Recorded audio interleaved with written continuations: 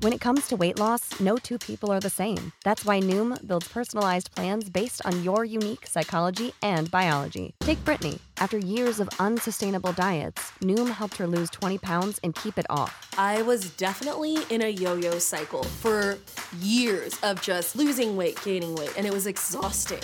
And Stephanie. She's a former D1 athlete who knew she couldn't outtrain her diet, and she lost 38 pounds. My relationship to food before Noom was never consistent. And Evan, he can't stand salads, but he still lost 50 pounds with Noom. I never really was a salad guy. That's just not who I am. Even through the pickiness, Noom taught me that building better habits builds a healthier lifestyle. I'm not doing this to get to a number. I'm doing this to feel better. Get your personalized plan today at Noom.com. Real Noom users compensated to provide their story. In 4 weeks, the typical Noom user can expect to lose 1 to 2 pounds per week. Individual results may vary.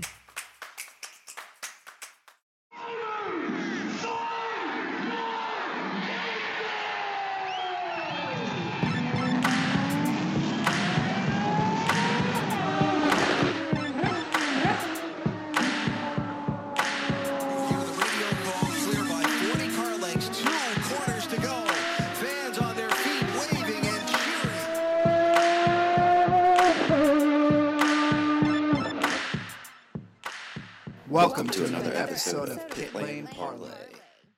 Welcome to another episode of Pit Lane Parlay. I am your host, Mike Chokum.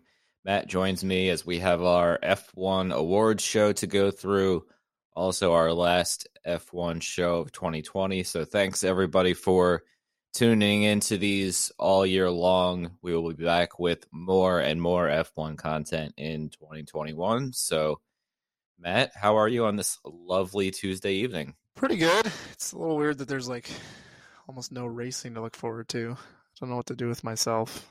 And the Bears keep doing well, which is throwing me off too. So it's a weird time of the year, I guess. Yeah, I don't know about the Bears part, but it is, the weekends are much more boring when there's not some sort of racing to worry about covering. For sure. All right. You ready to dish out some grades? Be harsh critic. Yeah, let's do it. Or polite Mike, depending on how you look at it.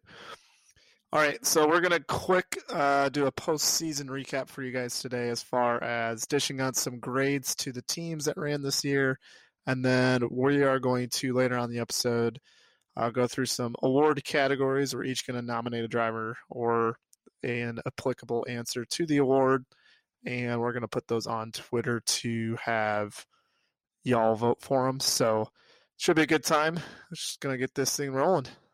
So first off on the team list, we're just going to go in alphabetical order. We're just going to talk about the team, maybe make a comment or two about their drivers if anything stood out or if we had one that was better than the other, and then throw out a letter grade. Alfa Romeo, they had probably a forgettable season. Not too much stood out. Kimi Räikkönen's first lap at, I believe it was Portimao, was one thing that stood out in their season. That's about it. They retained both drivers for next year. What grade would you give them? So, for those wondering, they finished with a whopping 8 points this year. 4 points each from my pizza man Giovinazzi and 4 points from the angry Finnish man Kimi Räikkönen. I'm going to give them a D+, because it's about what we expected from them, which was almost next to nothing. So they did just better than next to nothing. Yeah, I mean, as far as the two drivers go, honestly, not that much to split them apart. I actually think Gio did a pretty good job of holding his own this year. So yeah, I think I was going to shoot for that D range. Not a whole lot to brag about there, but I do think the engine power was holding them back a little bit. All right, second on the list, AlphaTauri. For those wondering, and before Matt starts us off with a letter grade here, they finished constructors in P7 with 107 points.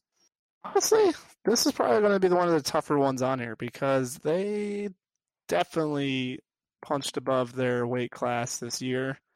And obviously Pierre Gasly had his win, which is definitely the highlight of their year. But Danny Kvyat had some really good runs himself too. And I'm specifically thinking Imola, where he finished fourth, which was their second highest finish of the year. Because, if we're being honest, that Gasly win definitely had some luck play into it. But they consistently had one car finish in the top 8 area. Some of them were 10th, but a couple of them were 6s, 5th, 4th. They only had 2 races where they didn't have a driver in the points. So as far as that whole, if we put all that together, I'm going to go ahead and give them a B. I think they had a pretty good year, and I think they can be pretty proud of themselves. I will go slightly lower than you. I'm going to go with B-. I think the only thing that really held them back from having a truly, really good year was there was always one car that wasn't as good as the other car in a given weekend. Just a little lack of overall consistency, I think, held the team back. But, I mean, all in all things considered, it's a pretty good year for a quote-unquote sister team, junior team, whatever you want to call them in the F1 world. This one's going to be tough. Got Scuderia Ferrari, who started off the year with a second-place finish with Leclerc. And then the next race at Austria, Leclerc took himself and Vettel out in turn 3. Not a whole lot to brag about here. 3 podiums is all they could manage this year. I know we said it with Alfa Romeo, but just that Ferrari engine this year, unfortunately, wasn't up to spec. Vettel's gone now. It's Leclerc and Sainz going forward. Mattia Binotto says that they are shooting for a top 3 next year, which is weird because earlier in the season he said this could take years to fix. So I guess we're getting mixed messages from him. So where do you think you would grade them here on the report card? C-. I think Leclerc saved it from being worse than that with what he was able to get out of the car all year. By no means is this, it's a very generous, this is a polite Mike C-, but I think Ferrari standards was pretty terrible this year, and Leclerc showed his talent that he was able to wheel that car to a handful of podiums and some good results throughout the year.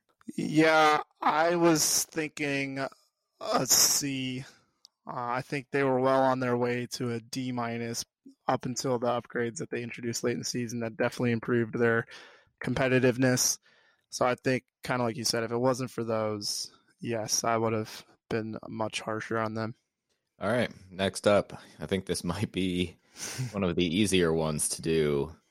Haas F1 with a whopping 3 points on the season. That wasn't much of an intro. I have nothing good to say about Haas right now. Yeah, that's fair. We're not even talking about their 2020 season. We're talking about even their off season. Their off season is getting an F- so far. Yeah, their grade is an F. They have there's not one positive thing they could build on for next year other than a fresh driver lineup. And I don't think the drivers were the issue. I don't think they helped per se, but the drivers were not the issue this year. And again, the Ferrari power sucked.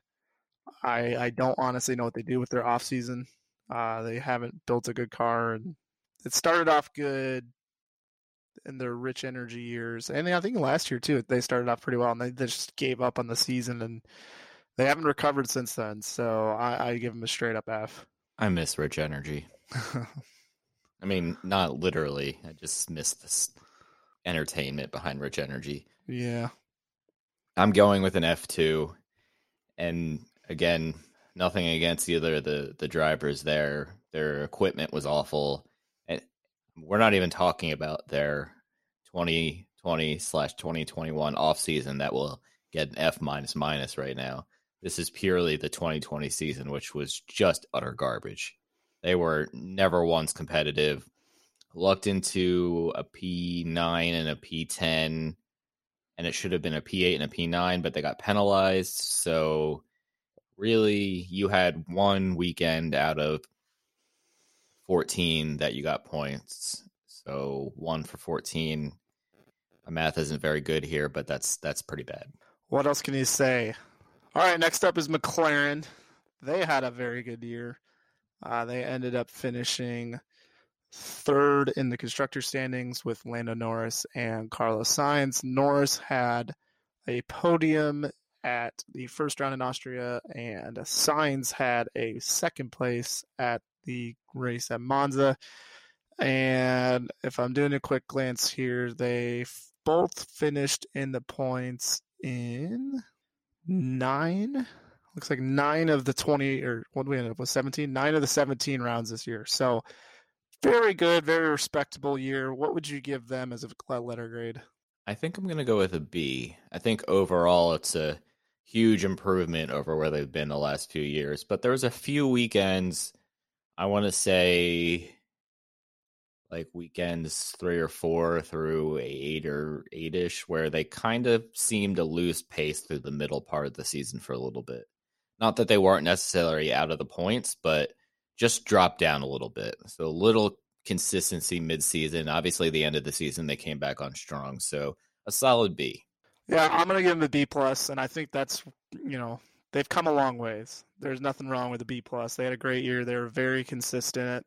They didn't really have a killer instinct per se. It's not like they showed up to a race weekend and blitzed everybody. But they did a very respectable job this year, and credit to them and sticking with it, because it's been a couple of really tough seasons for them. But I do think they're on the rise in. They got Mercedes coming to them next year here. Next up on our list is our pals at Racing Point. Racing Point was P4, 195 points in the standings. Diving into that further, we had Checo Perez in P4 overall, and Baby Stroll P11 overall, or I guess technically tied for 10th with Gasly. So, Matt, take it away.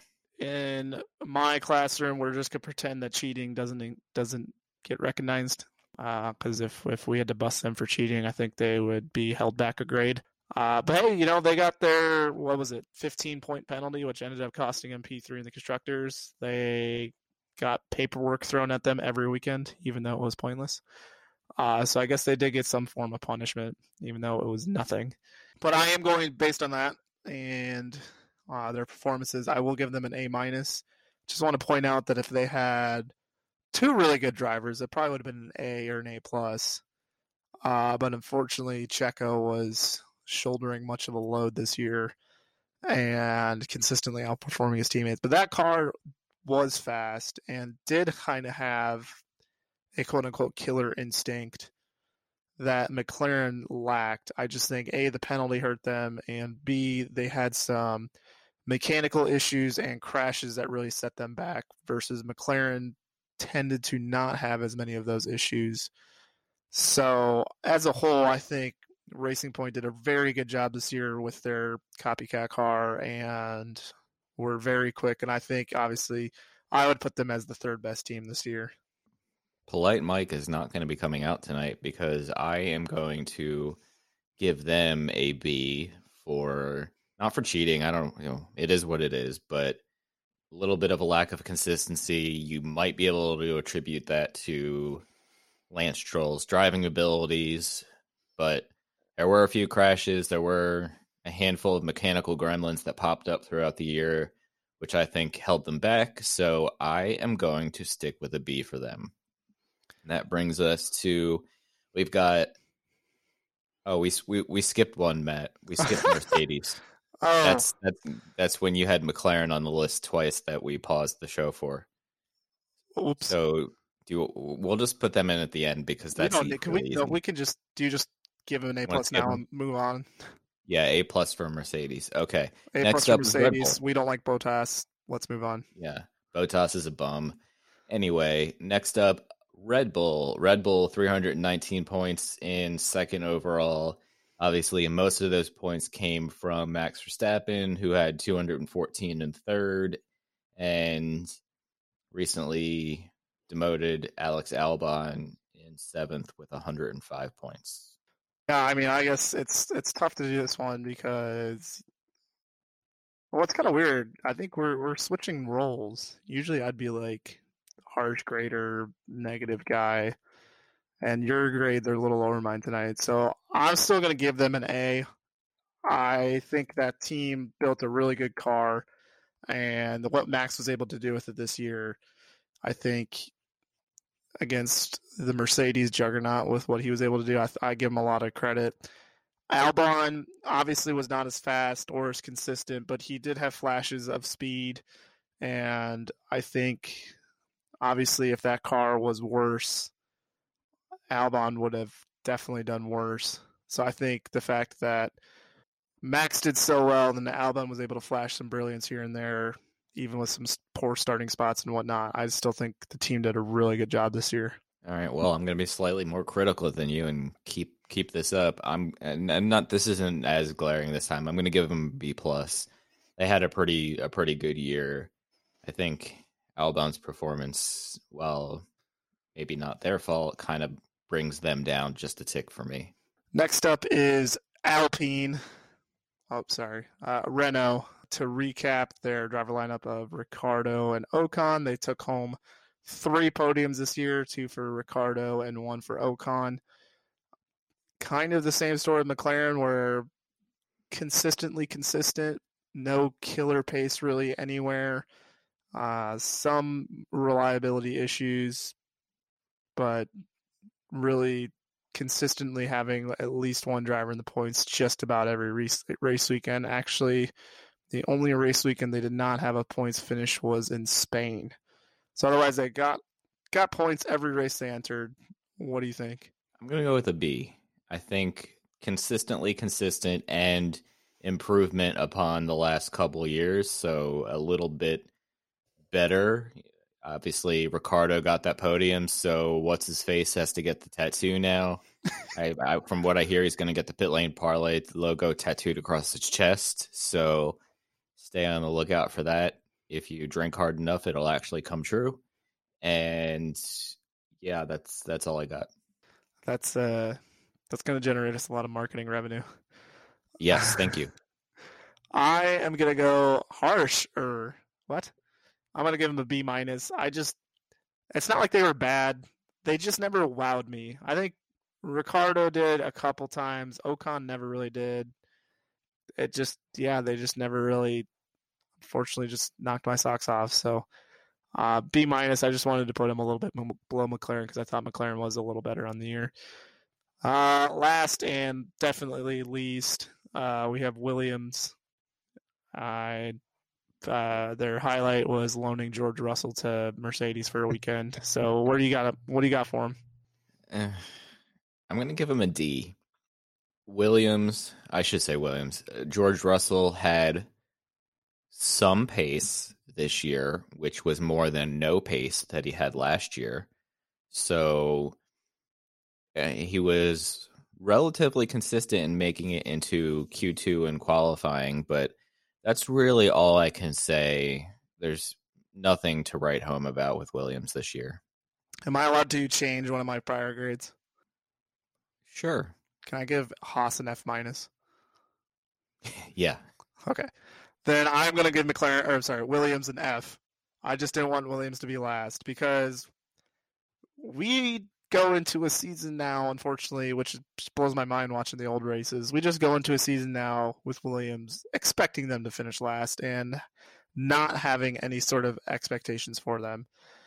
So the fact that they got no points this year is really not a surprise. I do hope they can figure this out soon. I'd really love to see them back up there where they belong. But yeah, I'm giving them an F. And I just wanted to make sure I changed Haas's to F- because I just want everybody out there to know that I do think Haas was the worst team on the grid this year.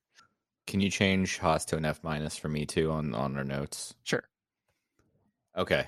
Before we go into individual awards, real quick, today's episode brought to you by our friends at Fanatics, the world's largest collection of official fan gear from all leagues, teams, and players you love. If you enjoy the show and you're looking to buy a new jersey, sweatshirt, or hat, support us and support Fanatics by going to podgo.co/fanatics, and you'll get 25% off your next order. We've got a slew of awards based on races, drivers, teams, liveries, Rich Energy. No, I'm just kidding. No Rich Energy. I wish we could have like the Rich Energy. We need an award sponsored by Rich Energy just for us, not for like real F1. Oh, can I like throw a sponsor on one of these awards we already have here? I could throw. Yeah, we could make like the Rich Energy like disappointment of the year award or fraudulent actions of the year award. Worst off-season move. The Rich Energy Worst Off-Season Move Award. There we go. I am really disappointed. The last time I talked to Jess McFadden on an episode and we were talking about Rich Energy, it was available on Walmart.com, and I thought I'll buy it around Christmas time, and it's now sold out on their website, which means people are actually buying Rich Energy in this country. Which, especially the pandemic. What's going on with that? I need that one explained to me. Yeah. Anyway, let's dive into it. First up is Driver of the Year. Matt, would you like to start? Driver of the Year. Well, before I get there, so we're actually going to each nominate a driver, and then we're going to put it on Twitter, and you guys are going to vote for the winner. So I'm not saying that if you pick mine, Mike will be disappointed, but if you pick mine, Mike will be disappointed. I don't know if that's an incentive for you to go out and vote for the people that I nominate. It's not like Mike and I are taking this as a competition or anything. We don't want you guys to think that.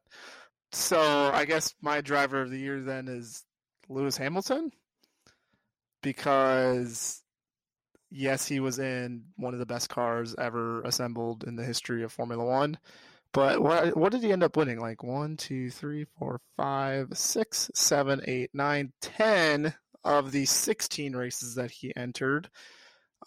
Italy, he finished 7th, but that was a pretty heroic effort, if we're being honest. The fact that he finished 7th was a great race for him because he had the penalty.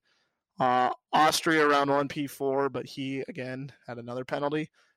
So you take those two results away, and he would have been on the podium every race had those penalties not happened. So he just was unbelievable this year. And while it may not have made for the most entertaining of races, we can't really discredit just how good of a season he had. All right. Well, we know I can't pick the guy who finished second in the standings. But why? So I just can't. I can't bring myself to do it. I will go with Max Verstappen as the only non-Mercedes car to pretty much consistently challenge Mercedes all year. Won a race there at the end very, very impressively, so I'll give it to Max. All right, who do you have for your disappointing driver? Who's the biggest disappointment of the year for drivers? I am going to go with Esteban Ocon. Came in with lots of fanfare after a year on the sidelines and kind of just did. He had one podium, but otherwise did nothing all year. And I just want everybody to point out that the one podium he did have, Mike picked him to do well that race. So I did. They clearly have a connection there, even though he just nominated him for Disappointment of the Year. I am going with Alex Albon, who is now out of a ride. We will touch on that with our first episode of the new year, next episode, and give our full thoughts on that. But obviously, he was nowhere near the pace of his teammate this season. The results are pretty damning, and ultimately, it cost him his job. I think if he nailed this year, he could have been set up for years, but now he's going to have to kind of work his way back to Formula One again, which could take several years. So, disappointing in more than one way this year for Albon. Next award is Team of the Year. Matt, who are you nominating? I am going to go ahead, like I said with the letter grades, on a team that really impressed me, and I am going to go with Racing Point. Again, they had the penalty and they had some crashes and mechanical issues that were beyond the team's fault. But I think the pace that they were able to show, kind of as the best of the rest, I think was very impressive. And I do think, kind of looking back on this season, years from now, we will appreciate kind of just how they were able to contend for basically kind of the 4th, 5th region just about every race. So not the biggest team on the grid. Not the best driver lineup on the grid, but I think they definitely made the most of their opportunities this year. And they gave us Nico Hülkenberg, which is always a great thing. All right. Thank you. I really thought you were going to take my pick there. I'm going to go with McLaren.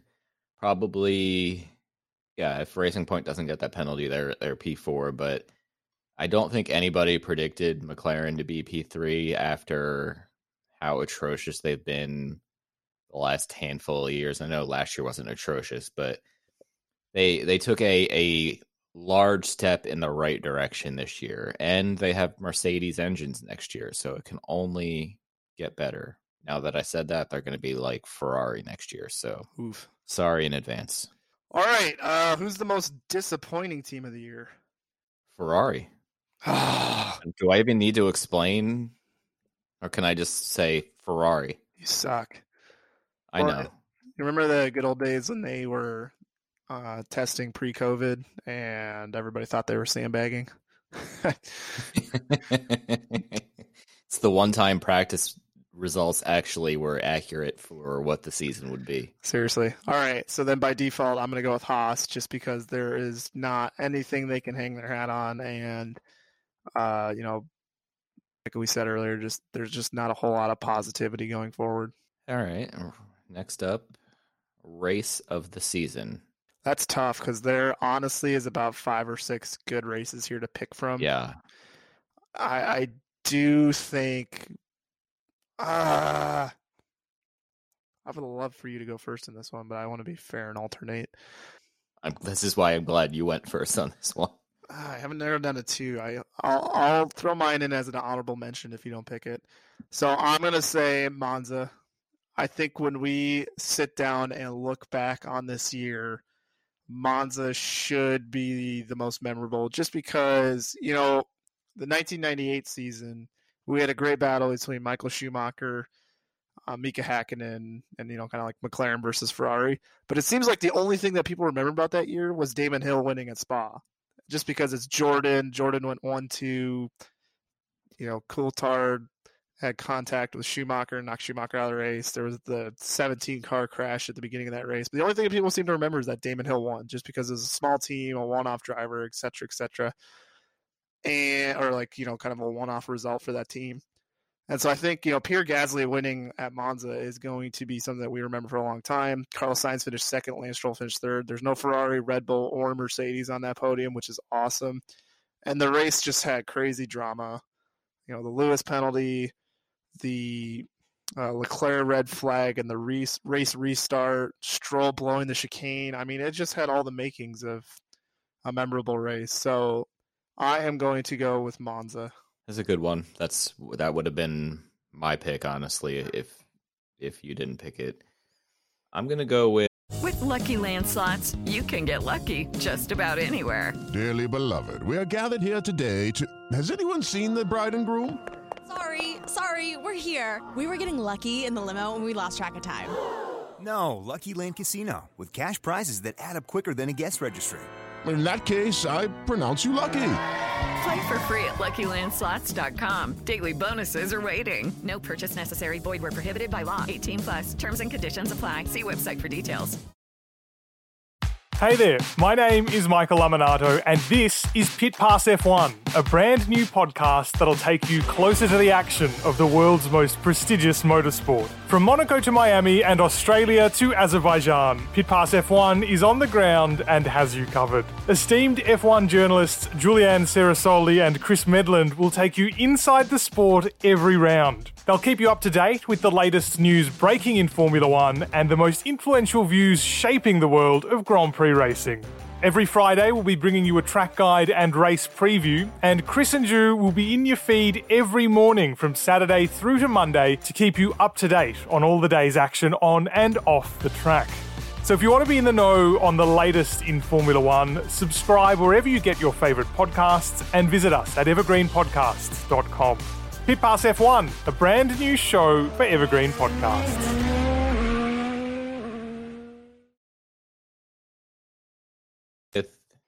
God, I forget the name of Sakir, the Bahrain short. Just because we went into it for the first time in a long time, having no idea what the race was going to look like in any capacity. and the race gave us some drama. George Russell leading laps, which is still weird to actually say out loud. Mercedes totally botching pit stops. And honestly, I don't even remember who won the race. Sergio. Oh, right. That was Sergio's win. And Sergio Perez's first win. I was literally trying to sit here and go, who actually won that race? I only remember everything bad that happened. It wasn't Bottas. Yes, and so that was for those who are wondering, that was my honorable mention, and I guess like a honorable mention would be the first Austria race. What a way to kick off the year. That was a fun one with, again, lots of drama. That was my honorable mention. Yeah, but yes, it's good to have a lot of choices, which we wouldn't normally get in a Formula One season, so that's good. This one is aptly named the 2005 US GP Worst Race of the Season. Mike, I've unilaterally decided that we're going to do a special episode in the offseason about the 2005 USGP. Okay. I have thoughts. I need to rant. That's fair. There's an obvious one. I'm going to take the easy one on this one. I'm sorry. The Abu Dhabi, the last race of the year, is easily the worst race of this year. So what am I supposed to do? Spain. Oh, yeah. I mean... On the flip side, we also get spoiled for choice at times for worst race, and I think the three that stand out are Spain and Russia, which are every year, and then Abu Dhabi. I will default to Russia just because, unlike Russia, at least Spain is a track with potential versus Russia just sucks, and there's not a single good part about that racetrack. And all the drivers hate turn one. Yeah, I don't know. It's a terrible track. All right. There are a lot of potential answers for the next two questions here. So, the best moment of the 2020 season?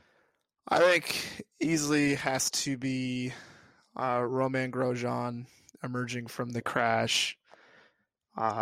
All things considered, relatively unscathed, and Vandermeer and the other medical car driver who basically helped him escape from that, and the marshals who are helping extinguish the flames as he's, in that fiery mess. And so for him to get out of that alive, okay, and, with his family and whatnot, I think is the one we're going to look back on this season and just say, wow, we really dodged a bullet, and we're super thankful for all the safety improvements in the sport, because had that not happened, it would be a much different tune and a much different story right now. All right, I definitely can't be that answer. I'm going to take this in a funny direction then.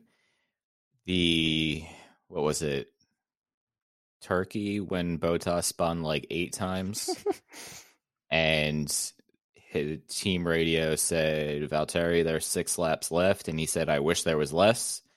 That was the funniest moment of 2020 for me. That's funny. I had to find a way to dig him somewhere in the middle of the awards part of this. Yeah, you already got Ocon, now you got Bottas. Yeah, I'm checking off all the boxes. Haas is next, I guess. What about our most memorable moment of the season? The Pierre Gasly podium celebration after his win in Monza. The pictures from there are monumentally epic, and just the overwhelming sense of joy and tears and everything, and I think that was the weekend he had Antoine Hubert on his helmet, so it was a lot, and for him to overcome everything he's overcome, you could tell it meant a lot to him. So I'll go Gasly on this one. Yes, good one. I'm going to go with Russell's Mercedes call-up. I think a couple years down the road here, when he is in a legitimate ride, we'll kind of point back to the first call-up he got here at Bahrain Short as like a tryout and how well he did. And now it's like, hey, we saw this coming. So I think him leading all those laps and doing so well for Mercedes is going to bode well for his future, and I think we're going to look back at that fondly. All right, Matt. Think back to last offseason. What was the best offseason move made prior to 2020? Thinking here, there wasn't too much driver turnover, was there? No, these next two are probably honestly the toughest two that I had to think about when I was looking at our notes beforehand. Well, I might need your opinion on this. I mean, what are we counting as the off season? Are we counting from the end of the last race in 2019 to when the season was supposed to start, or are we talking up until Austria? Yeah, you can do up until Austria. That's fair. Okay. It's a weird year, so we can bend the rules a little bit. Okay. So I think the best off-season move was actually not by a team or by a driver, but by the FIA for going to a lot of these new venues this year, because we were treated to an unorthodox schedule that actually honestly made Formula One look exciting and fun again, even if the cars right now are not the best for racing. So credit to the FIA for their adaptability and putting together a hell of a schedule. Did we just praise the FIA? Yeah, actually, I don't really knock them very often. I haven't, if this was 5 years ago, it'd just be like one after the other roasting the FIA. But right now, it's just, I got nothing. Yeah, I'm really struggling with where to go on this one because that was kind of what I was going to do. You could say, what's his face going to Renault? No, I don't want to do that. Let's see here. I am going to say I don't know. Latifi joining Williams? Nope. Toro Rosso rebranding? Yeah, let's go with that. Toro Rosso rebranding to AlphaTauri because it made the car look cooler and the name is cooler. That's like the worst answer I've ever given to a question on this show in 302 episodes. All right, the Rich Energy worst off-season move. Anything that Ferrari did to try to develop their car because it didn't work. No, it's really hard to argue that. I don't know. You could go my buddy at Renault or Latifi. No, see, well, Latifi's low-hanging fruit, and I don't mind. I mean, Ocon's not my favorite, but I don't have this like dartboard cut out of his face on my wall like you do. It's there, don't worry. You don't have to pan your camera. I know it's around the corner. I'm gonna go with Robert Kubica.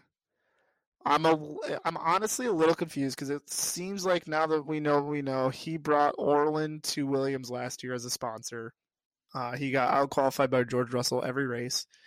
And so he, in the offseason, accepted a role within the Alfa Romeo team as the reserve driver. But now Orlen is plastered all over that car. And to me, I'm wondering, why would you bring a primary sponsor to a team only to be a test driver? And it looks like he's set to be, well, he's not on the team next year either. So I'm not really sure what he's getting out of this dynamic other than just handing Alfa Romeo a truckload of money from the sponsor that he's bringing. I guess I'm a little confused on that one. Yeah, it's good for Alfa Romeo. It's a win for them. I guess I could have made that the off-season move of the year, but... Yeah, I don't know. All right.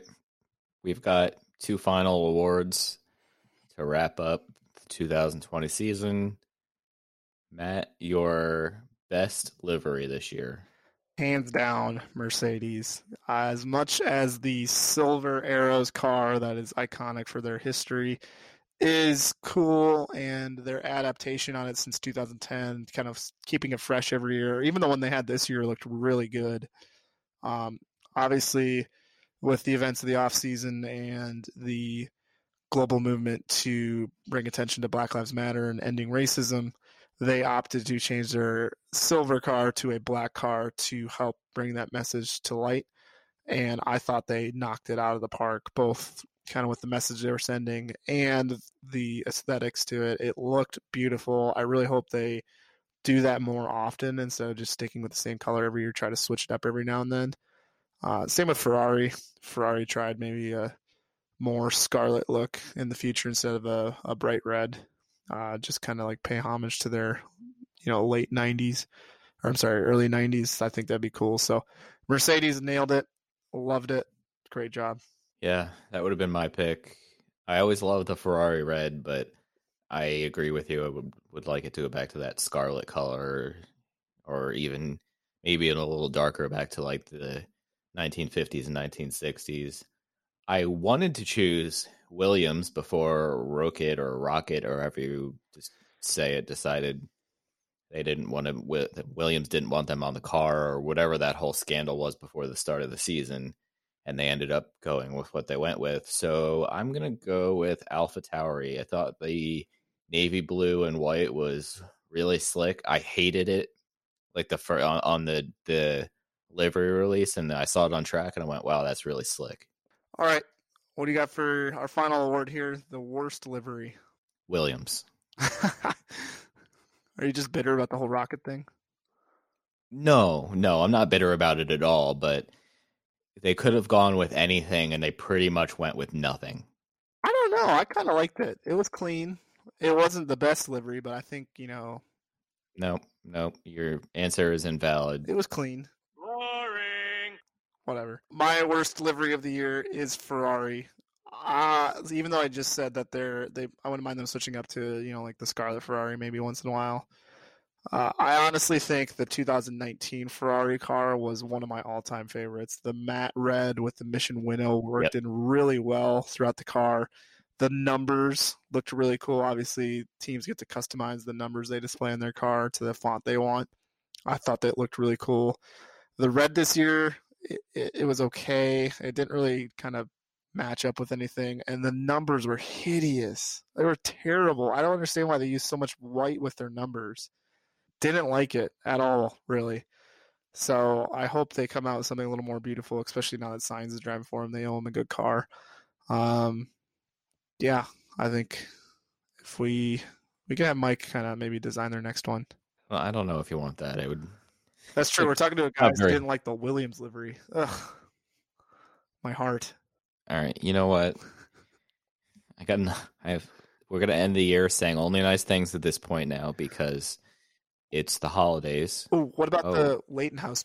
Can they do the Leighton House livery somewhere? Oh God! If anybody wants to see not really the best F1 livery of all time, but one of my favorites from the obscure F1 team is the Leighton House livery of 1990 and 1991, or 89, 90. Like they're 87 to 90-ish. But yeah, like 88 and 89, either of those Leighton House cars are good ones. That is honestly what my F1 video game livery is based off of for our PLP league. So shout out to Frenchie who helped me design that, and he runs it as well. So yeah, that would be really cool. I don't think it'll ever happen, but that would definitely be up there. We should do what we would make F1 cars look like from a livery perspective, because there's some pretty cool old ones out there from some obscure teams, like Hexith Racing had a cool blue and white one. What year was that? With that bear. What's that? What year was that? Ooh, 70s maybe. Oh, okay. It's before your time. Yeah. Well, they had a really cool, they had a really kind of goofy cartoon bear as their low mascot or something like that. I'll send you a link to it here in a second. But weird, yeah, because kind of like IndyCar, my expertise kind of starts in the early 80s. So I'd love looking at new liveries though for our league. So this week I'm doing John Player's Lotus Senna tribute because we're racing at Spa. So that was his second or third career win, and that was at Spa. So I got that going, got the black and gold, really excited about that one. And then I got another one coming for Monza next week. I can if you have to associate a team, Mike, with Monza, who would you guess? Haas? No, you're close though, except in every single way. Ferrari, obviously. Yeah, so we're gonna do a Ferrari tribute next week for the Monza race, which I just hope I make it out of turn one. It's the worst turn one lap one of the year for sure. Well, Matt, on that note, do you have anything left to say about the F1 2020 season? Any lovely sign off words of wisdom, or I don't know, Anything else? Yeah, I mean, we appreciate all the support. I mean, we kind of decided to do this just a random evening, and we've both thoroughly enjoyed doing them. And I think they're just definitely going to continue into next year. So we're going to have a lot of fun with it. We're going to keep talking about it's crazy how much F1 news is in the world compared to maybe IndyCar and NASCAR. It's just kind of like a nonstop stream of news in Formula One for us to cover, and so much history for us to go over. So hopefully we'll keep you guys plenty busy in the off season, but we appreciate you guys listening. Yeah, we've got some cool content we can do in the off season, like lost tracks and whatnot that F1 has plenty of. So yeah, thank you everybody listening. We'll obviously do tons of stuff in 2021. Try to get some interviews lined up. It's much harder to get an F1 interview than it is IndyCar and NASCAR, unfortunately.